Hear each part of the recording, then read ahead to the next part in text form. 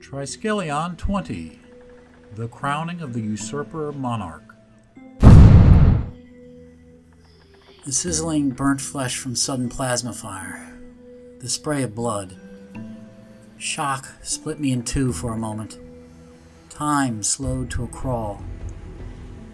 I, Fendoularata the spectator, the bemused fool, impossibly pondering how this violence came to be. My mind uselessly somersaulted back eons, with Planet Taka's slightly heavier gravity than Earth or Voom, and our virulent, predatory prey matrix. Rakal ended up bulkier, stronger, and more bloodthirsty than either humans or wolven. Carcinogenesis allowed the creation of myself and my founder siblings, larger in every way, many times stronger, faster than the other saurian castes. So when I say that no one had time to stop my brother's doppelganger, I meant it was all over in a blink of a nictitating eyelid. His tail whipped out, breaking her arm in two. She dropped instantly, and in my self-imposed slow motion, my mind and my Flourish's alien intelligence understood what my eyes were seeing as shock rippled through the bejeweled crowd around me. A clone of my brother Ghoura had rushed from a side entrance to the stage where another doppelganger, this time of my mother Ghoura, was about to announce, presumably, the start of the 6th dynasty on a dais in front of a crowd of 3,000, made up of a mixing bowl of the Rakal noblesse oblige, the intelligentsia, the upper crust, Triskelion diplomats, but mostly a multi-generational clot of snouts that were permanently plunged into the Church Universalis trough. This bloody show was for their benefit, and must have been purposed to upend the current order. This fake Ghoura tail-whipped the fake Queen Thura, then swung his equally fake staff Decantanta high over his head, and slammed the metal heel down on the imposter Queen Mother's head. An explosion at the point of impact fried the splattering flesh into burning gobs that hurtled about the room and left my tympanum ringing, and conveniently fried any forensic evidence. As I clutched my head in pain, I alone knew this coup d'etat by Ghoura was an outrageous sham, a staged hoax. Thura's 4 royal bodyguards took aim with mostly ceremonial blaster sticks. More than one was trembling. Poor children. They had likely never seen combat, and were here as favored sons of powerful houses. They stared wide-eyed at the scorched onyx dais. Plasma pistols came out from the personal bodyguards scattered around the grand ballroom. Mercs had been on paycheck alert for the various glitterati they served. Some must have been the real deal. 3 or 4 small bolts of plasma streaked toward the false Ghoura as tables were upturned and various clientele were shoved forcibly on the ground behind them. The fake Decantanta staff had some real tech embedded in it, as it emitted an optic distortion field causing several of the mercenary shots to go wide of their intended mark.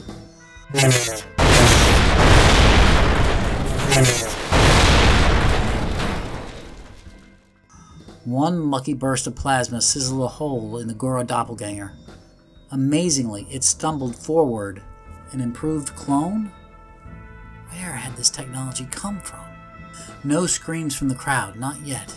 This had all started 3 short breaths ago. Shock ruled all the untrained, and the imposter Queen Mother had never had time to scream. I was still stuck in an observer state, paralyzed, as new data changed my landscape. Move, move, move. I'm a founder by the 7 burning hells.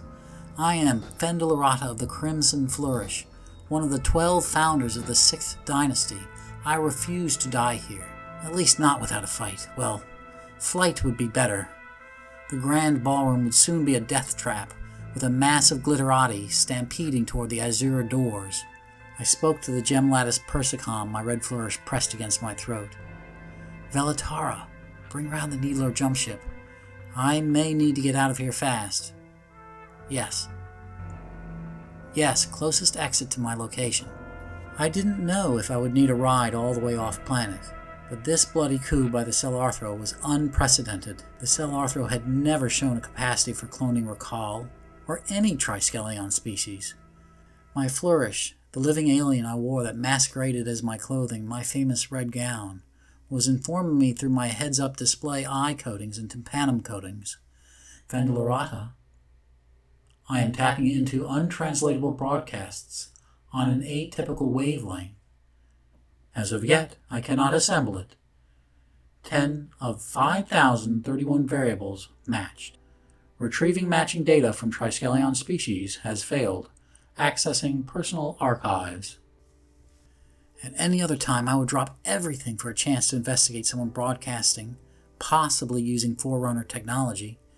That was how I had joined with Flourish. What everyone mistakenly thought was simply my red dress was a sentient being whom I wore, famous and hidden in the open. The Flourish was an obscure living alien technology. She flowed about me more freely than any inanimate silky red dress. She had floated on methane clouds, in a calm stratum larger than Taka itself, a stratum stable for millennia that had birthed an alien ecosystem. Her race had lived when our star was nothing but a congealing cloud of gas and dust. I had just watched an image of my mother explode across the auditorium, so Flourish's remarks barely registered. I was focused on the phony Ghoura Babadorum clutching his burning entrails as he dived for the rear exit. How did I know the Queen Mother and Ghoura on the Onyx dais were phonies? Because Flourish had completely hacked the actual Decantanta staff upon Ghoura's return from Salacris. I watched through Decantanta's sensors as my brother had discovered the nest of infested Arthro with their weird clone cocoons stuck to the cavern walls below us. I had watched Ghoura confront what was left of my real mother. I had heard her final words to her son, urging him to run. I was still reeling from that shock when the clone Ghoura appeared and executed the clone Thura.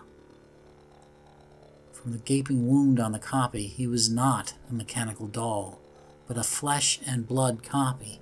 Even now I spectated through my heads-up display, a sub-micron clear coating on my left eye. The real Ghoura Babadorum was releasing mechanical razor spiders from his staff to slow down infested Rakal guards, pursuing his guard, Kyrandra, and him. Maybe in all this chaos was my chance. A holographic keypad appeared via my right eye HUD coating. I typed while dodging the table being flipped by the sallow psych diplomat seated to my left. He was making an impromptu barrier to hide behind. I tapped code as Flourish maintained personal space for me. Through Flourish, I messaged Ghoura's Decantanta. Now, leveraging Decantanta's command structure, I had access to reroute a couple of the mechanical spiders. More might endanger my brother's escape. I masked their telemetry from reaching any HUD but the one destined for my Flourish. My HUD displayed 23 of 5,031 alien transmission variables matched. Code birthing on the fly to grab the razor spiders had been a great distraction. I had not been close to my mother, well, ever, but she was a huge invisible presence in all of our lives and for all Rakal. How had the Cell-Arthro war machine gone from wrecking the planet Salacris to a politically pinpoint-accurate coup d'etat? It doesn't fit. Why not simply overrun us? I needed to get out of the Palladium fast before more unexpected violence broke out. All political cards had been flung into the air. I'd not be surprised to find a faction attempting a royal purging. Media clowns tumbled and flipped and pranced through the halls, ghoulishly looking to interview witnesses to the assassination of the Queen Mother of the Rakal founders, even as her stump was still smoking on stage. I could hear my brother, Dura Rambar, bleat to Jester Simtar. Ghoura has lost his mind. He must have been infested on Colony Salacris. The Presidium needs to join my troops in the streets so I can establish order. Dura Rambar pushed back clown Simtar and strode toward the raised onyx dais. Of course, he thought this was the actual corpse of our mother. Queen Thora should have been so lucky to have such a clean death. I had spied her through Ghoura's Decantanta. She had cried out to Ghoura before the bulgy parasites had wrapped around her throat. Palace guards, Rakal psychs and drones and physics in their ceremonial guard robes, rushed toward the dais from their positions equispaced against the outer walls. The confusion, the shouting that now started to break out, all sent an emotional message to my brain. The world as I knew it was over. These guests, the powerful, had lost so much control that they could no longer secure the Azure Grand Ballroom, the bureaucratic seat of Church Universalis. The blue-stained marble floors and walls were sculpted with computer-controlled algae frescoes that enacted scenes from our history in this aerodrome-sized ballroom. The ceiling glittered like the night sky in shimmering shades of violet.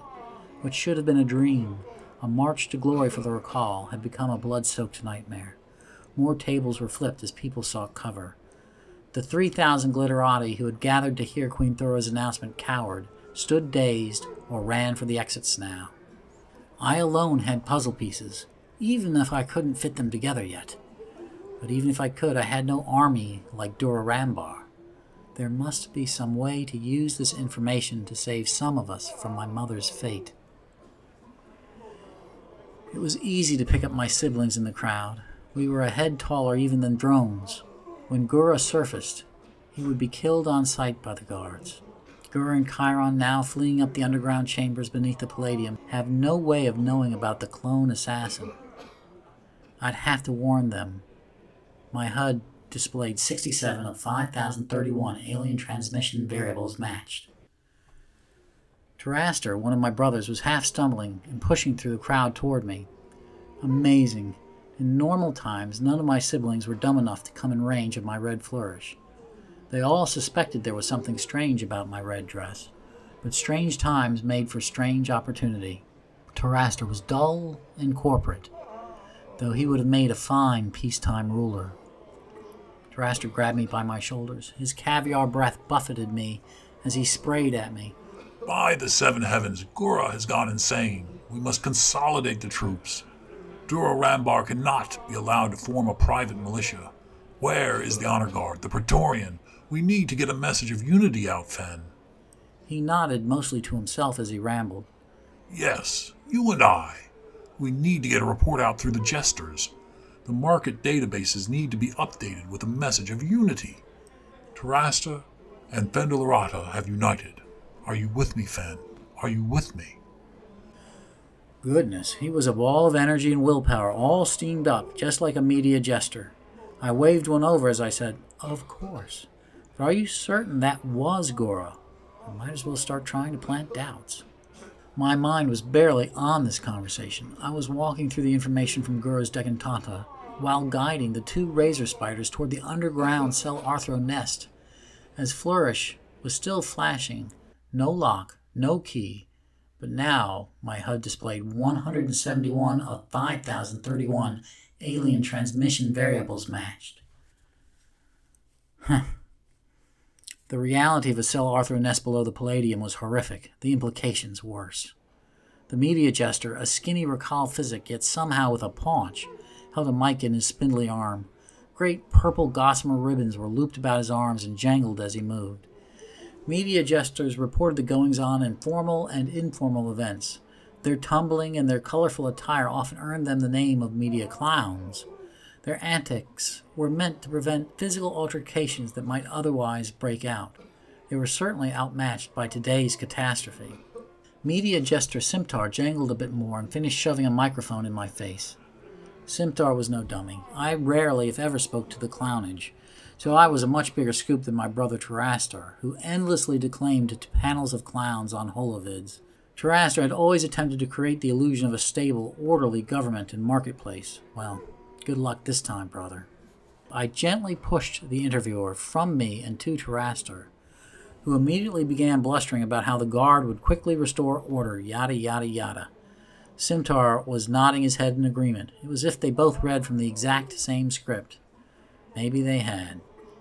My brother, Durarambar, was eyeing Taraster and I from the stage. He had his wild-eyed camping followers filling up the streets. No doubt the sight of us together set his mind a-twirling. I don't care what he thought. It was time for me to leave. I spoke in our family's private language, dubbed Crypto Founder. Taraster would understand, no one else except my Flourish. Blend in, disappear, danger. Hopefully, Terastor would take the command to my Crimson Flourish as a hint for his own safety. I doubt it, though. All his posture was of a Rakal trying to take command of a situation. But this was out of control, and I knew no one was in a mood to listen to the truth. The truth was too insane to be believed. Crimson Flourish began taking the colors of those around it, and released subharmonics that gently urged people to turn away. Terastor at least had the good taste not to notice or give me away as I backed up. My HUD displayed 751 of 5,031 alien transmission variables matched. The Praetorian Guard marched double time into the auditorium with meter-length black plasma rifles in their left claws. Tubes ran to the mixing tanks on their backs. Plasma was definitely not a crowd control device. These military drones and physics were well conditioned and armored. My red Flourish was projecting micrometer sensory filaments into the room for triangulating measurements and feeding the results into my heads-up display coatings. The guard was infected. The ammonia parts per million was skyrocketing, which meant they were more than just wormheads getting high. These were fully infected hosts for the Cell Arthro. And they had enough firepower to cremate all 3,000 of us. I started making my way to the outside of the auditorium. Now that I knew, I could tell the guardsmen were stiff and dull-eyed. I had not prepared for societal collapse. I was not Ghoura, walking around with the equivalent of a radium bomb in his hands. I had nothing on me to take out the Praetorian Guard. I finally reached the back granite and marble walls in this ancient palace ballroom. My Crimson Flourish matched the granite perfectly and slipped a veil over me. Her flesh slipping from its facade of red silk to cool granite, even to match the patterns in the stone and mortarwork. Jestar Simtar, who had been trying to follow me, was now bobbing about looking for me, while he was frantically pinned by a wall of sonic blather from Terastor. I watched in horror as the guards began swiveling their rifle barrels toward the crowd. Our Praetorian Guard opened fire on their own people. No, it had been the Cell Arthro who made their hosts open fire on us. Terastor's head burst into a fine cloud of ash. The plasma left a black scar on the far side of the marble wall. The blood from his neck burst through the seared flesh and sprayed Simtar, who kept editorializing into his talking stick. "Shut up, you damn fool, shut up!" Hot tears ran down my scales. Flourish stiffened to cover my shaking and released countersonics to muffle my sobs. Why did we have to be founders? Our gigantic size made us such easy targets. Terastor may have been an unimaginative clod, but he cared. He had a family. Damn it, I was his family. And I'd never be able to tease him again about how boring he was. When in fact, being boring and rock steady made him one of the really good ones. I've got to pull it together, but I can't. I'm ashamed to admit that only fear for my life drove me forward. Durarambar got it in the back as he approached the dais. I slowly sidled to the exit, slow enough that I hoped I would not attract a hunter's gaze. The Praetorian Guard was clearly targeting royals, but Durarambar's nanomachines were already at work. He tumbled off the far side of the stage. Nanobots weren't going to rebuild poor Terastor's head. Terastor, who had toiled to make life better, was killed, while Durarambar, playing in the woods as a merciless fratricidal mercenary, tumbled off the stage, still alive. I saw her. I don't know if it was her desperate eye staring past me seeking an escape, or just chance, as my Flourish and I were doing environment scans, as I kept sidling toward the massive exit doors. Triskelion was hiding behind an overturned table, leaning against a set of chairs. Her fat founder's tail was sticking out into open space. I would have to expose myself to get to her. It was only a matter of moments before that twitching tail of hers would be sighted by a Praetorian plasma rifle. I wasn't going to lose another. Flarkin' hell. At least I cursed under my breath. My Flourish linked to whatever IO, short for Artificial Intelligence Input-Output, she was wearing, and I whispered across cyberspace to her, "Stay there, I'm coming to get you." Now that we had a link, I fed her my camouflage information. Her contact HUD would outline my silhouette for her, Tress, impulsive and brilliant, didn't have the best infotech, but she could make corporate and governmental systems dance to her tune. Unfortunately, Tress shot toward me at a run, triggering a predator response from any hostile in the room. Fortunately, for the moment, the Praetorian Guard was focus firing on the dais. Only one of Thor's ceremonial guard was left. I watched as the boy, barely out of Castagenesis, was seared in half. They immediately switched to targeting Dura Rambar's legs as he hit the onyx floor with a thud. His right kneecap disintegrated, engulfed in a plasma ball. They fired as one. They moved as one. Hive mind. They swarmed over Dura. As they advanced, fire was returned from the crowd. Apparently, not only Dura Rambar, but some of his followers, drones, psychs, and physics, had snuck in weapons. Had they been planning their own coup d'etat? Plasma weapons' bursts of light seemed to bounce back and forth. But there was no bouncing. Flesh burst of fire struck by plasma that plunged a closed, fist-sized hole through the bodies of whomever they struck. Plasma bursts scorched the marble walls. There were groans and cries now. Maybe 20 breaths had passed since the play on the stage had occurred. Bright flames licked the heavy maroon stage curtains that lined the dais. Billowing black smoke drifted above the hall. I could feel the heat all the way on the other side of the grand ballroom. The bitter smell that settled on my tongue, the light gray smoke from dead and dying Rakal. I could use this smoke to cover my exit. My stomach dropped. My inner jaws locked down the rising bile. I don't want to think like that, but my brain kept coldly calculating. The fake Ghoura had escaped, and Dura Rambar was being wrestled to the ground. Something was being put on him, some sort of mask. I couldn't make it out. A Praetorian guard got between Tress and I. His eye swept past me and straight on Tress. Well, her butt and tail was still sticking out past the overturned table. My Flourish, in adaptive mode, flipped out a microfilament. I knew what she was trying. This was risky. The Flourish's muscle control of individual filaments relied on external pushes from harmonic engines embedded within her alien flesh. The engines produced muscle-like contractions, pulls and pushes on the twined filaments. The plasma rifle swung toward Tresselatica's center of mass. The filaments shot over his head, and then Flourish drew them down and back toward me, slicing through his skull and half his neck. He tumbled to the ground as half his skull slipped off of him and crashed to the floor. My sister would live. Thank you, Flourish. Across my heads-up display, letters spelled out, I grieve with you. For an instant, then flickered away to be replaced in the next instant with 1,831 of 5,031 alien transmission variables matched. Cell arthro worms spilled out of the Praetorian Guard's skull, wriggling and leaping about, some futilely trying to suture his sliced head back together. Overhead wire cameras were catching it all, as well as Simtar, who hadn't left, still narrating, covered red in Terastor's blood. I had to give it to him.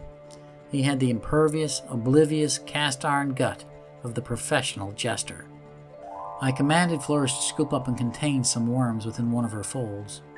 Now that I had a sample, that freed up the razor spiders. I transferred control of them directly to Flourish and let them descend into the tunnels below to do some snooping. I grabbed Tress and pulled her into the adaptive folds of Flourish, being careful to keep the cell arthro sample isolated. Oh, thank God you are here, Fen, she started weeping. Tress had always acted like my younger sister, though we were the same age. A tactic that she knew always worked on me. The familiar social patterns were somehow extremely comforting. The table Tress had been hiding behind exploded. We were blown back by the concussion and debris. Flourish stiffened to bear the brunt of the impact, but we were still thrown back 3 meters with my tympanum ringing again. I was going to try to get us out to the street. Brother Ghoura was going to need the needler jumpship more than I. I won't apologize for loving my brother. He wouldn't believe it if he heard me say it, but it was true. I wanted to give him a chance. Besides, I didn't want the Decantata falling into the hands of the Cell Arthro. Ghoura needed to escape until we could expose this. Flourish expanded like a gossamer tent, only a slight shimmer in the air before settling an exterior fold onto both Tress and I, covering Tress now in camouflage. Tress, larger than me at almost 3 meters, but gangly. She had a lot of psych cast in her. Put her claw on my shoulder and gave me a gentle, silent squeeze. "It's okay," I sent as text to her heads-up display. "We'll make it." Crowds rushed out using a herd strategy. We slipped past the thankfully humongous 40-meter wide sliding azure doors from the grand ballroom to the antechamber. The exit was on the far side. I could see the service entrance Ghoura and Chiron were heading toward as they came up from the underground tunnels. Flourish was telling me not to lower my veil. Airborne parasites too small for the naked eye were getting scorched, trying to penetrate Flourish's fabric. I smelled thick, acrid smoke. Some of the chairs were being used as bonfire. Flourish had not yet gone into combat mode, so I didn't think we were in imminent danger, other than from snipers. Newscasts started to appear across my right eye heads-up display coating. I read a report of a flash mob forming in the avenue leading up to the Palladium, even as I watched it with my own eyes through the anteroom windows. My heads-up display updated again. 3,041 of 5,031 alien transmission variables matched. Tress grumbled at me. "Let me out of this thing," and she pushed against the fabric. Flourish allowed her alien skin to stretch, but did not release Tress. Tress looked panicky. Bug eyes and some saliva bubbled up from her inner jaws, which were clacking wildly as she spoke. "I'll beam my way out. I'm not joking." Sure enough, she had pulled a pistol from a silver clutch she wore. Of course she got stealth tech built into her pistol to get around the generic sensors and searches. "Easy, Tress," I said. "Does your IO have access to the Dark Infinite?" Tress replied, "Of course not. The provisioners were suppressed for the event. Let me out of this thing." Well, one more credit for Flourish. She had a longer reach even than Tress's gadgetry. I whispered, "Armed partisans are starting to gather. Infoleaks state that Durarambar has made a claim to the throne, and many bishops have broken to support him. That does not mesh with what we just saw, Tress. Modified news of what just happened is all over the Dark Infinite, along with manufactured holovids from several angles. The Praetorian, if you hadn't noticed, opened fire on the crowd. I doubt you'll be seeing that on the holovids. Terrastors..." "Oh, okay," I heard her breath catch in her throat as her inner jaws spasmed again. Didn't want to say it any more than she wanted to hear it. She clung closer to me, and Flourish more easily enfolded us. Flourish adjusted to the anteroom frescoes and mosaics. She told me to bend down. Most of the frescoes started at about a meter height. The baseboard and up to that meter was a simple gray utilitarian marble. We kept sidling toward the exit and crouching along the wall, silently gray, like fog rolling slowly through and out the anteroom.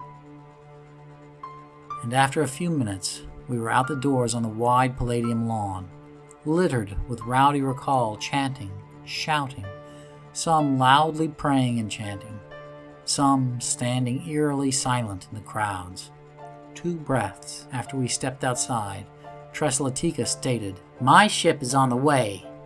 Short of a Taka military patrol, I interrupted her as she was speaking too loudly. "Okay, Tress, we're still targets as far as I know.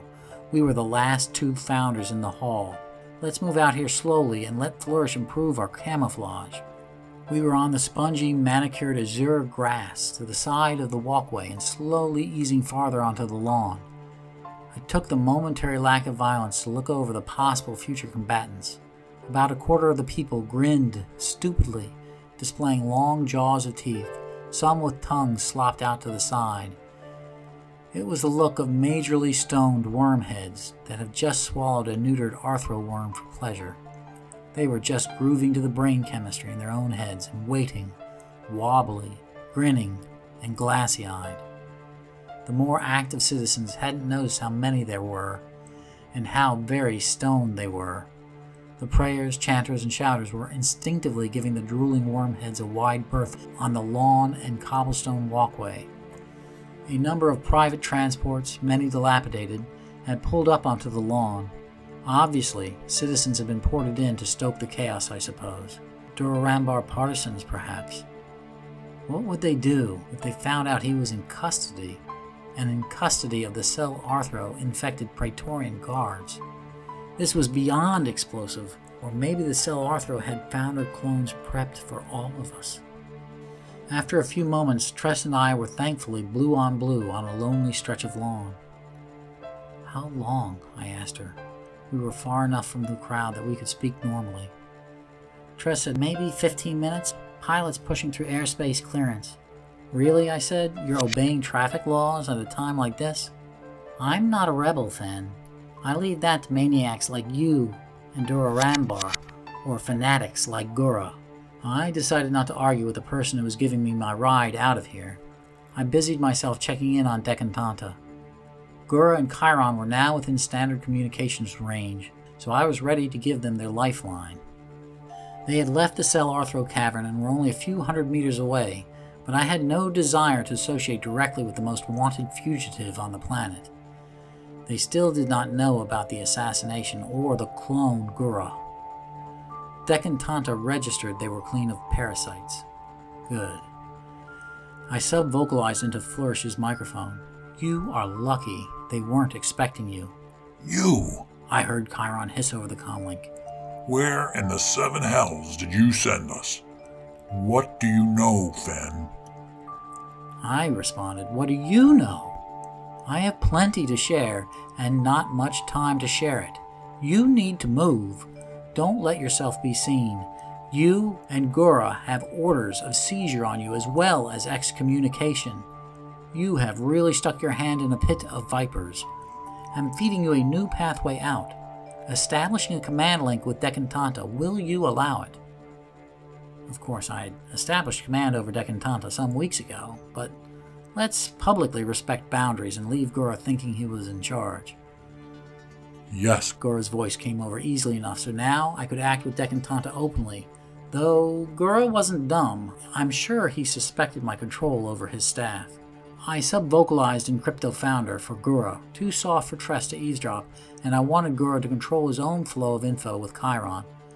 Secure channel established. I'm also in the Palace Infonet. We have to get you off-world. You can't trust your own contacts anymore. They will be rounded up. I have a scrubbed jump jet waiting for you. Follow the bouncing ball. Flourish coded the ball directly into their heads-up display since we had an authorized channel now. Why were they still standing there like a couple of mannequins? I said, you don't have time. You don't have time. Follow the ball. That infested Praetorian guard is probably done with Ghoura by now. Now I get it. Chiron had tapped the Palace Infonet and had seen the whole of it of the fake Ghoura. I overheard Ghoura denying involvement with the assassination. Trying to get them moving, I said, no, I was there. I know it wasn't you. But what could I do? The room had 1,000 biosensors and all hooked up to public networks. Even your Decantanta was validated. They were still standing there. I almost shouted, keep watching the feed, but keep moving. I knew what they were seeing. I had lived it. A pressurized fusion bomb, no Queen Mother, no evidence. I watched as the golem Ghoura started to object to me. If I can find... I had no time for him to come to grips with being a fugitive, or he was going to go from fugitive to prisoner to martyr. Don't be dense, I interrupted him. Whatever that thing was, it was vaporized the moment it left the public eye. The only thing keeping you free is that there's no way anyone could figure you'd be on this side of the palace coming up from that service entrance. I asked Tress how it was going with her ship. She had been communicating with air control, but her speech was scrambled. Some sort of directional scrambler, some gadget of Tress's. She briefly swiveled her head to me and smirked. Still using Crypto Founder? Are you still a child? As she tilted her head back to her conversation, her words garbled again. She just nodded curtly at me and kept speaking. I guess every founder had their own tricks.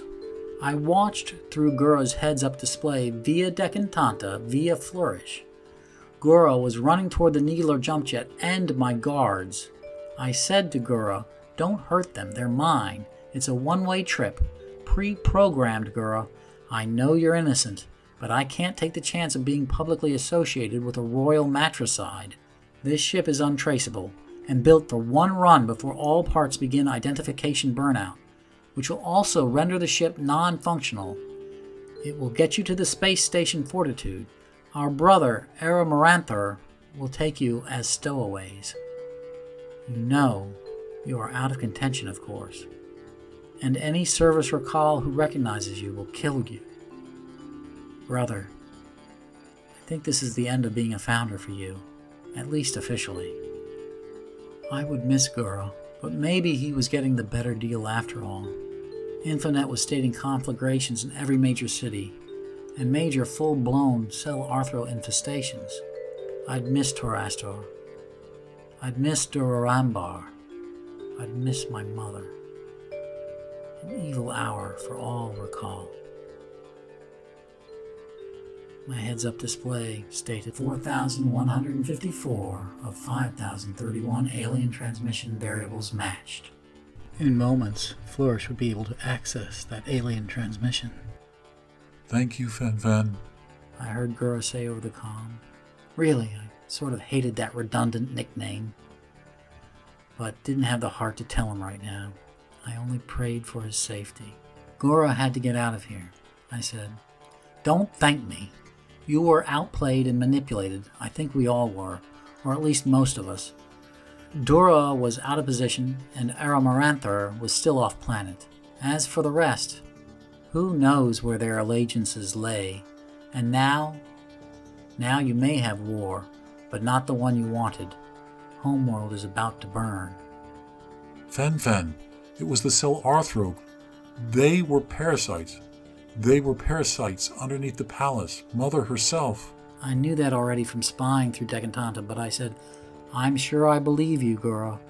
And I am sure that's a problem. But Durarambar has already declared himself the legitimate heir, and several bishops have broken ranks to support him. If the cell wanted to make us easy to harvest, I can't imagine a better way to do it. You kept saying how much worse Solacris was by being there. Homeworld. Our Rakal Homeworld, Ghoura. I closed off the communication. Tress said, My ship is inbound. The remaining 2 razor spiders were now under the direct control of Flourish. I ordered them to descend. I want to get out of here, Tress bluntly stated. I asked, hopefully, can your ship open fire on the Palladium? Tress exclaimed, What? Let me out of this crazy dress you have me swaddled up in. You are a maniac, just like Ghoura. Sister, Tress struggled against the fabric. Flourish, of course, had no problem stretching and holding her. I didn't want to use force here. I needed Tress. She had equipment and skills I didn't, and I think I would need in the very near future, not the least of which was a ride out of this war zone. My heads-up display stated 5,031 of 5,031 alien transmission variables matched. Warning. Prepare for incoming transmission. Flourish stated, Fendoularata, a cyberspace-like continuum, many times more dense, analogous to untranslatable, from pre-Triskelion untranslatable. Data density allows unfolding to synthesize environment and responses from several layers of consciousness. Increased data density allows unfolding to synthesize environment and responses from several layers of consciousness, unlike normal cyberspace. There is a high risk of permanent chemical imbalances, rendering psychosis. Recommend we merge to allow me to filter input.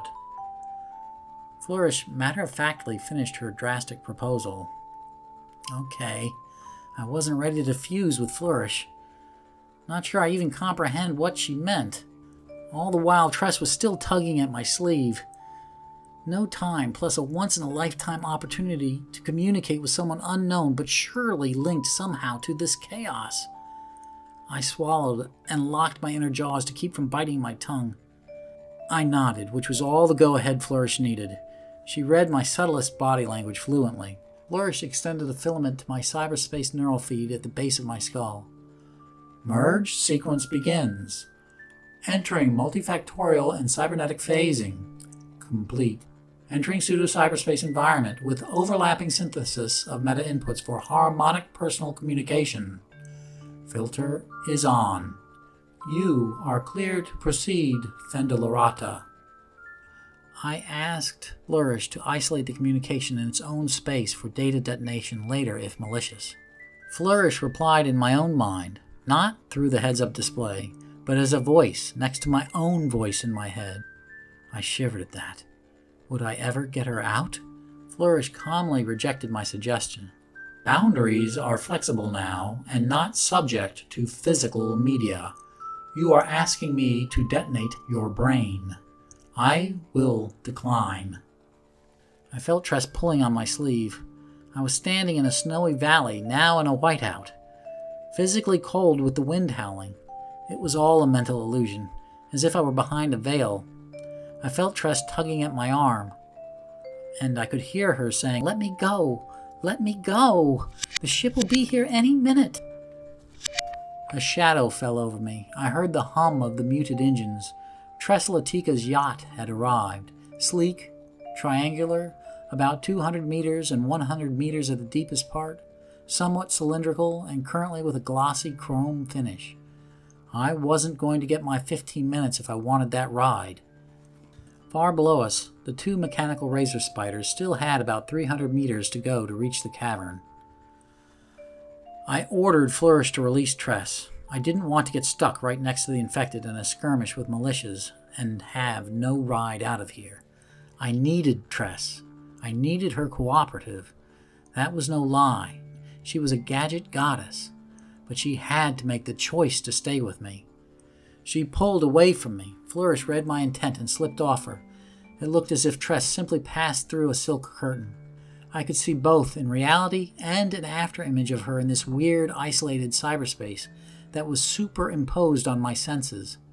I don't understand. Tress was not plugged into this new space, yet I saw a copy of her in my mind. "Give me 15 minutes, Tress," I pleaded. Her afterimage nodded agreement. Tress was now exposed on the lawn, separated from Flourish. I had to show some solidarity with her.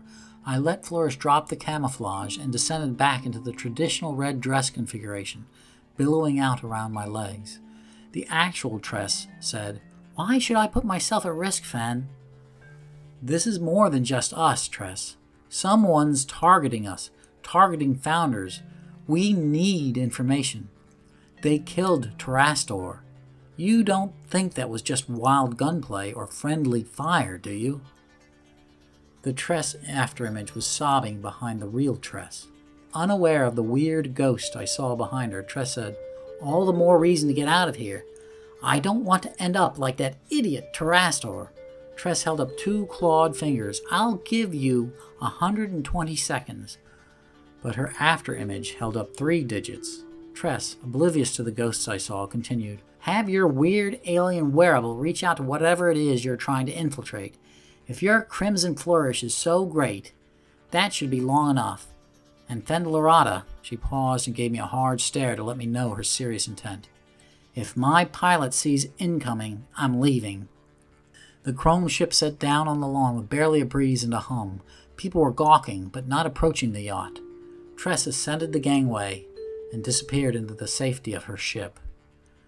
The razor spider's 8 legs, stilt-like, carried them to the bottom of the subterranean passage, far beneath me. The yacht faded from view. I was blind or thrust into pitch, as if the mental sight I was hooked into overpowered the natural signal of my senses into my brain. Flourish stated, "Connection to closed data space established. Linking to your cyberjack 100%. I felt Flourish sinuously wrap around me as she undulated to the jack at the back of my neck. I started to walk to the gangway. I wanted to be as close as possible if the 7 hells erupted. I stopped. In the pitch black, I quickly lost my sense of direction. I was in a data space, but it wasn't general cyberspace. There was no freeverse here, no lights indicating others. Worse, I had no avatar here, no sense of breathing, no pulse of my blood, no wind, no sun, no grass at my feet. My instinct screamed at my brain that it was time to sleep. I drifted into a quasi-dream state. Tress's chrome triangular ship buzzed across my mind over and over again. Whoosh, whoosh, whoosh. I feared if it was taking off in reality, and this was some part of my mind registering something in the real world. Or was it just fear I would be left behind? Ghoura Babadaroom's eyeball popped right up close to me. I reflexively tried to jump back, forgetting that I was utterly disembodied, but the shock made the ghost eye wink out. I hated drugs. I loved facts, cold facts, remote facts. Everything about today took me where I did not want to go. Flourish spoke coolly in the cyber darkness, cool like I had always wanted to be, instead of constantly searching frantically for the next pieces of the puzzles in my life. Flourish said, "Arrival." My silhouette in the dark data space was wrapped in the luxurious floods of the starlit silky red dress that Flourish preferred to mimic when I wore her. I was nowhere to be found, an invisible ghost wrapped in red silk, but Flourish's presence gave my imagination something solid to perch upon. More, a cool breeze, a calm, a stillness, a comforting sense of another. Not surprisingly, the warmth of caring from her enveloped me. She said, "Fendoularata, please be careful with your thoughts.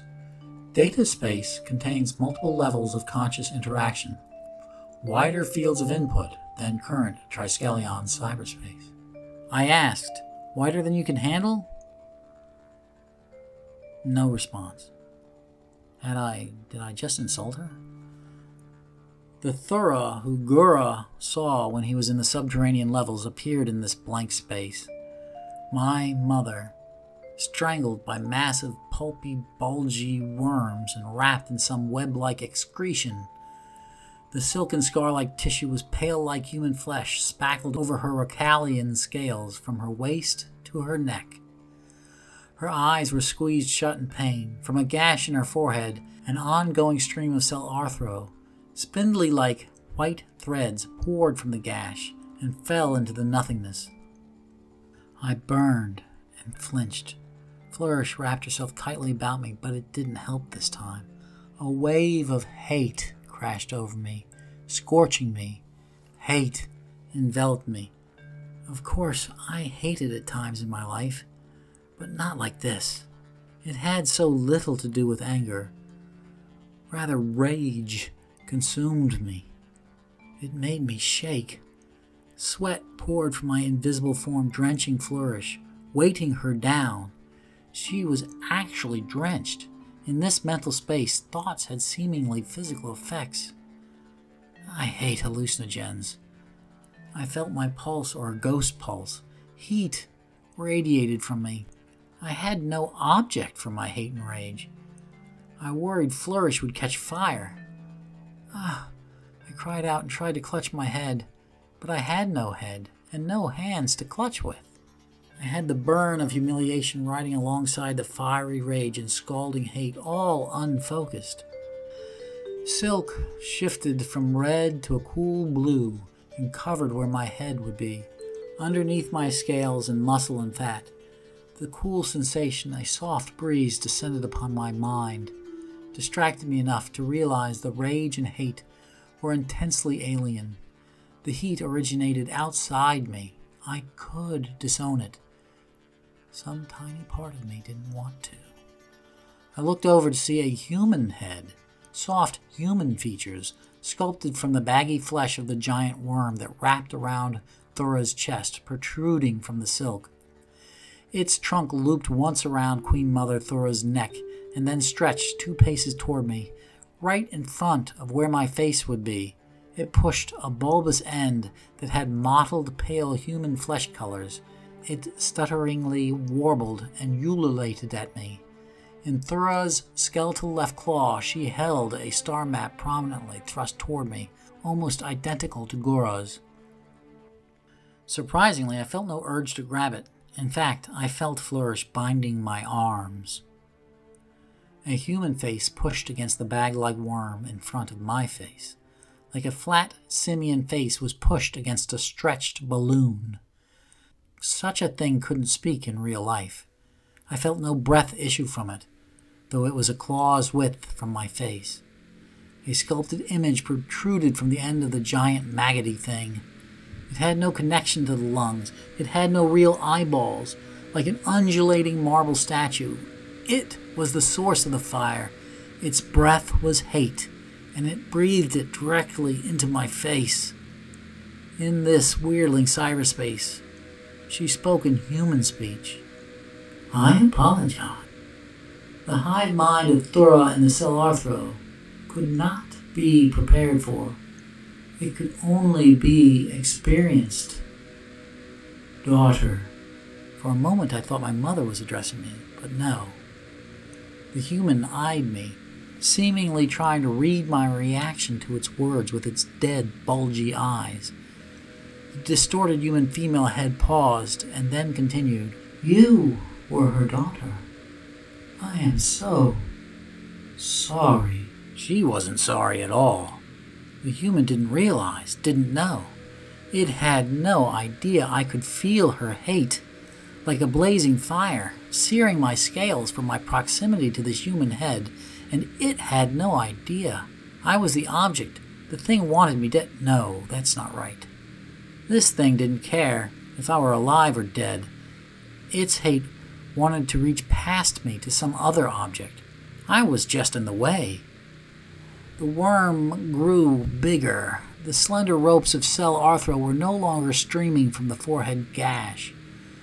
Queen Mother's forehead drooped, as if there were no longer a pretense to pretend Ghoura was alive. The face of my mother now looked like a corpse. Frozen, glassy eyes, unblinking. Still, the worm attached to her neck bobbed up and down excitedly. Yes, dear. I am so sorry for your loss. I would have saved her if I could. No, I thought. You hate everything. Does she even realize she appears as a Cell Arthro worm in this mental space? What is this human-worm hybrid I am seeing here? Flourish whispered in Crypto Founder. She believes you are seeing her as a normal human scientist, and she is cradling your mother gently without any sign of the Cell Arthro. I am removing the filter that she is attempting to artificially place in this mindscape, so you may properly evaluate. Fendoularata, please agree to my proposal to allow me to begin aggressive counterintelligence mining. Certainly, I replied. I was never so glad for this companion. Flourish wrapped herself about me with a gentle hug. I had the impression I, though ephemeral, stood within a solid bunker. There is a chance your mother can be saved, the hybrid worm human said, and her hate was like a blast furnace now. Had I been alone, I would be ash, blown away, and then I knew I would be subject to this thing's whims. I received the coordinates interfacing with my own databanks, as if she were commanding me to come to her. The human-worm hybrid was directing me to the underground cavern, precisely where Ghoura had seen her. She said, Please, Mother may not have much time left. She is calling for you. Liar. Even were she alive, Ghoura calling for me, out of all her children? Absurd. The lovely young woman cradling and moaning in pain, but alive Ghoura, juxtaposed with the reality, what I felt was reality, of this thing feeding off my mother's corpse. Flourish spoke. Mining successful. Incoming translation. Lowering amplitude to ease data ingestion and minimize variations in brain chemistry. I heard the human female speak woodenly, as if the words were being ripped out of her body. You will come here. I must not die. If humanity is to live, I must survive. I need a healthy body. This Cell Arthro poison husk cannot carry my intellect. Her children, yes. You, Fendoularata, are a founder. Immortal like her dear Grand Marshal Ghoura Babadarum. I can adjust for such a body. What the bloated wormhead spluttered at me. Come, my dear, come save your mother. Where are you? No, don't leave your poor mother to die. Thanks to Flourish, this plea just made me feel sick for the depravity of what it was doing. Flourish stated, I can begin infiltration of this consciousness. However, the technology from the star map at its disposal has not been categorized, and her intent is malevolent. I had had enough. I said, no, get us out of here. I knew what was going on now. Maybe not precisely, but I knew. Immediately, I was back on the Palladium lawn. Tress's wonderful gangplank gleamed in front of me. People in the crowds, the dumb, slack-faced ones, were all directly staring at me. Amid the hustle and bustle of the crowd, about 1 in 5 was simply silently staring at me. My heart froze in my chest. It knows. Whatever it was, it knows me, and it knows where I am. They're infested, and she knows me. Those Rakal belong to her. Running up the gangway, I listened to another broadcast, received by Flourish. The 2 razor spiders, near the end of their energy reserves, they had made it to the entranceway, and their camera feeds beheld a nightmare. My brother, my poor, stupid brother. Ghoura Rambar splayed out on an auto-operating table. Nanite clouds dipped into nutrient cauldrons as they oscillated back and forth, rebuilding from the stumps of his legs. Tress's ship inside was as magnificent as its chrome hull, luxurious and soft with tail hammocks and motorized, computerized lounge chairs. I gladly collapsed. I knew she had a full complement of cryospheres and tech shops for her gadgetry here. It wouldn't be exactly what I would need, but better than almost anywhere outside my sanctum. Serendipitous. Tress had the best possible ship for me. Well, she was my sister. And better, we had survived. The human female creature hadn't managed to kill us along with Terastor. But poor Dora. Tress, get a message out in CryptoFounder to any other planet bound. Already done, Tress said. I sent a data package Flourish had downloaded for me. Any sibling still on Taka can prepare now. They'll know what's to come. Looking out the plexaluminal starboard view, Tress and I saw billowing smoke from sections in the city. In the far, far distance, a mushroom cloud bloomed. Tress was having a hard time holding it in. She said, News reports. They suspect all the wormheads have turned to fully infested. Cell infected are all over the place. It's... Oh, Fen. It's Solacris all over again. Oh, Taka. I hugged her. Tress genuinely hugged me back, mostly from need, but genuine. I whispered, hoping to comfort her. It's not over. This is not Solacris. This is Taka. And as I said it, I realized it was true. This is not raw consumption and excretion like Solacris had suffered. Our people were overcome by a planning intelligence. A campaign had been waged against us by someone or something that hated us, that knew us on a personal level. No alien mind here. This was a Triskelion attack that played the Cell Arthro as much as it played us. We can take Taka back, Tress. Tress Latika shivered against me. I had to remember.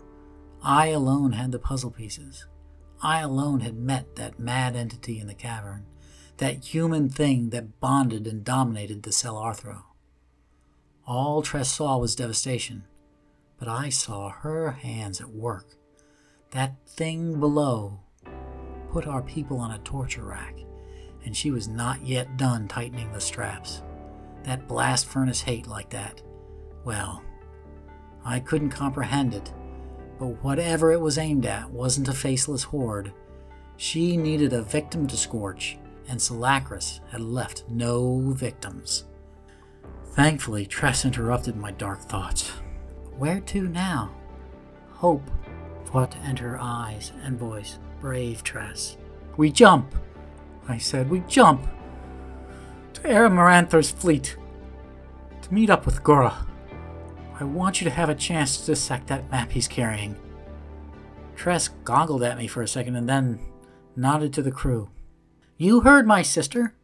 Plot a path to jump and get us moving there." Tress's ship was too high class for me to feel any sense of movement, but I knew we were heading away, and I was glad of it. Until we reached the jump point, I could still spy through the razor spiders on the cavern below the Palladium. I hesitated. I had had enough depravity. But this was a final chance at information. A scene from the fourth hell played out in front of my eyes. Automated cutting scalpels peeled back Dura-Rambar's skull. Nails in his skull attached to a metal ring kept his head immobilized. Queen Thora's corpse no longer moved on its own, but worms puppeteered it. And with ropes of flesh, stringy masses of worms, bound together like muscle and bone, and enfolded a star map orb. The worms cracked the orb open at the top seam and placed it next to Dura-Rambar's head, while a writhing mass issued like a rope, oozing out the gash in Thora's forehead. The masses of worms are linked between Dura's open skull and the open orb. Something was flowing between all three. A pulsing undulation pushed some substances from Thora's skull to the orb. Thread-like worms bobbed and danced over Dura's head, nudging and moving infinitesimal bits that were too small for the razor spider's sensors to make out. Only one thing was for certain. Dura wasn't Dura anymore. I passed the self-destruct to the razor spiders and severed the link to them. Minutes later, the navigator called over the comm. "Prepare for jump. Cryo chambers now prepped for jump. Please secure yourself now." Soothing waters poured over me in the egg-like castle. In a moment, Flourish and I would be frozen and jumping away from the madness of Planet Tekka. Epilogue. 40 days afterward, orbiting Planet Tekka on the Universalis Dreadnought, glorious sunrise. Heaven's Word 12 was stuck in synchronous orbit, but I must not, could not wait any longer. Every day the headaches worsened. My second-in-command timidly approached. I was having trouble adjusting to this Rakal physiology. The restraint of my passions was almost impossibly difficult, particularly when my every action was now law. This physiology was so different from the bat bodies I had grown on the Citadel. Everything around me seemed to be made of tissue paper. The drone skull I smashed last week had left him dying if not for the medical bay in this dreadnought. The two-part concoction, pleasure drug to hive mind, had made the chaos necessary to acquire materials, bind a founder in the heart of Church Universalis. A crude hive mind, but enough to create the panic that allowed my Reichstag fire. How all his efforts against the cell I controlled always resulted in immaculate victories and public acclaim. I could have even foregone seeding my Great Awakening. No. And I had gambled all on this throw to claim a founder. Ghoura. Sometimes I think I can still hear him struggle in my dreams. Eternal youth, self-healing RNA. Studying Marshal Ghoura on the Black Citadel for centuries had taught me just how magnificent this founder physiology was. Using the cheap clone mockery of him to murder the exalted Queen Mother, that was more satisfying than anything I had done since coming to Reality Prime. And how the Rakal establishment treat these founders, the instinct in them to obey me almost bores me. I am a Roman emperor. I could do anything, be anything. Perhaps I should have left a horse in charge of the Palladium before I left. Well, obviously, a healthy Rakal Empire would serve me better than Sel Arthros slaves. I hated the necessity of using worms. The Sel would get their turn in the fire. For some reason, I could not tolerate Zero Prime to live. Ironic, isn't it? Stabbing headaches lanced my skull every time I thought of her. Just the thought of her brought me to my knees, made me heave my guts, turned my mind inside out, put me in murderous frenzies. I must grab Samuel de Griffith's skull in my claws and squeeze. End of Triskelion 20.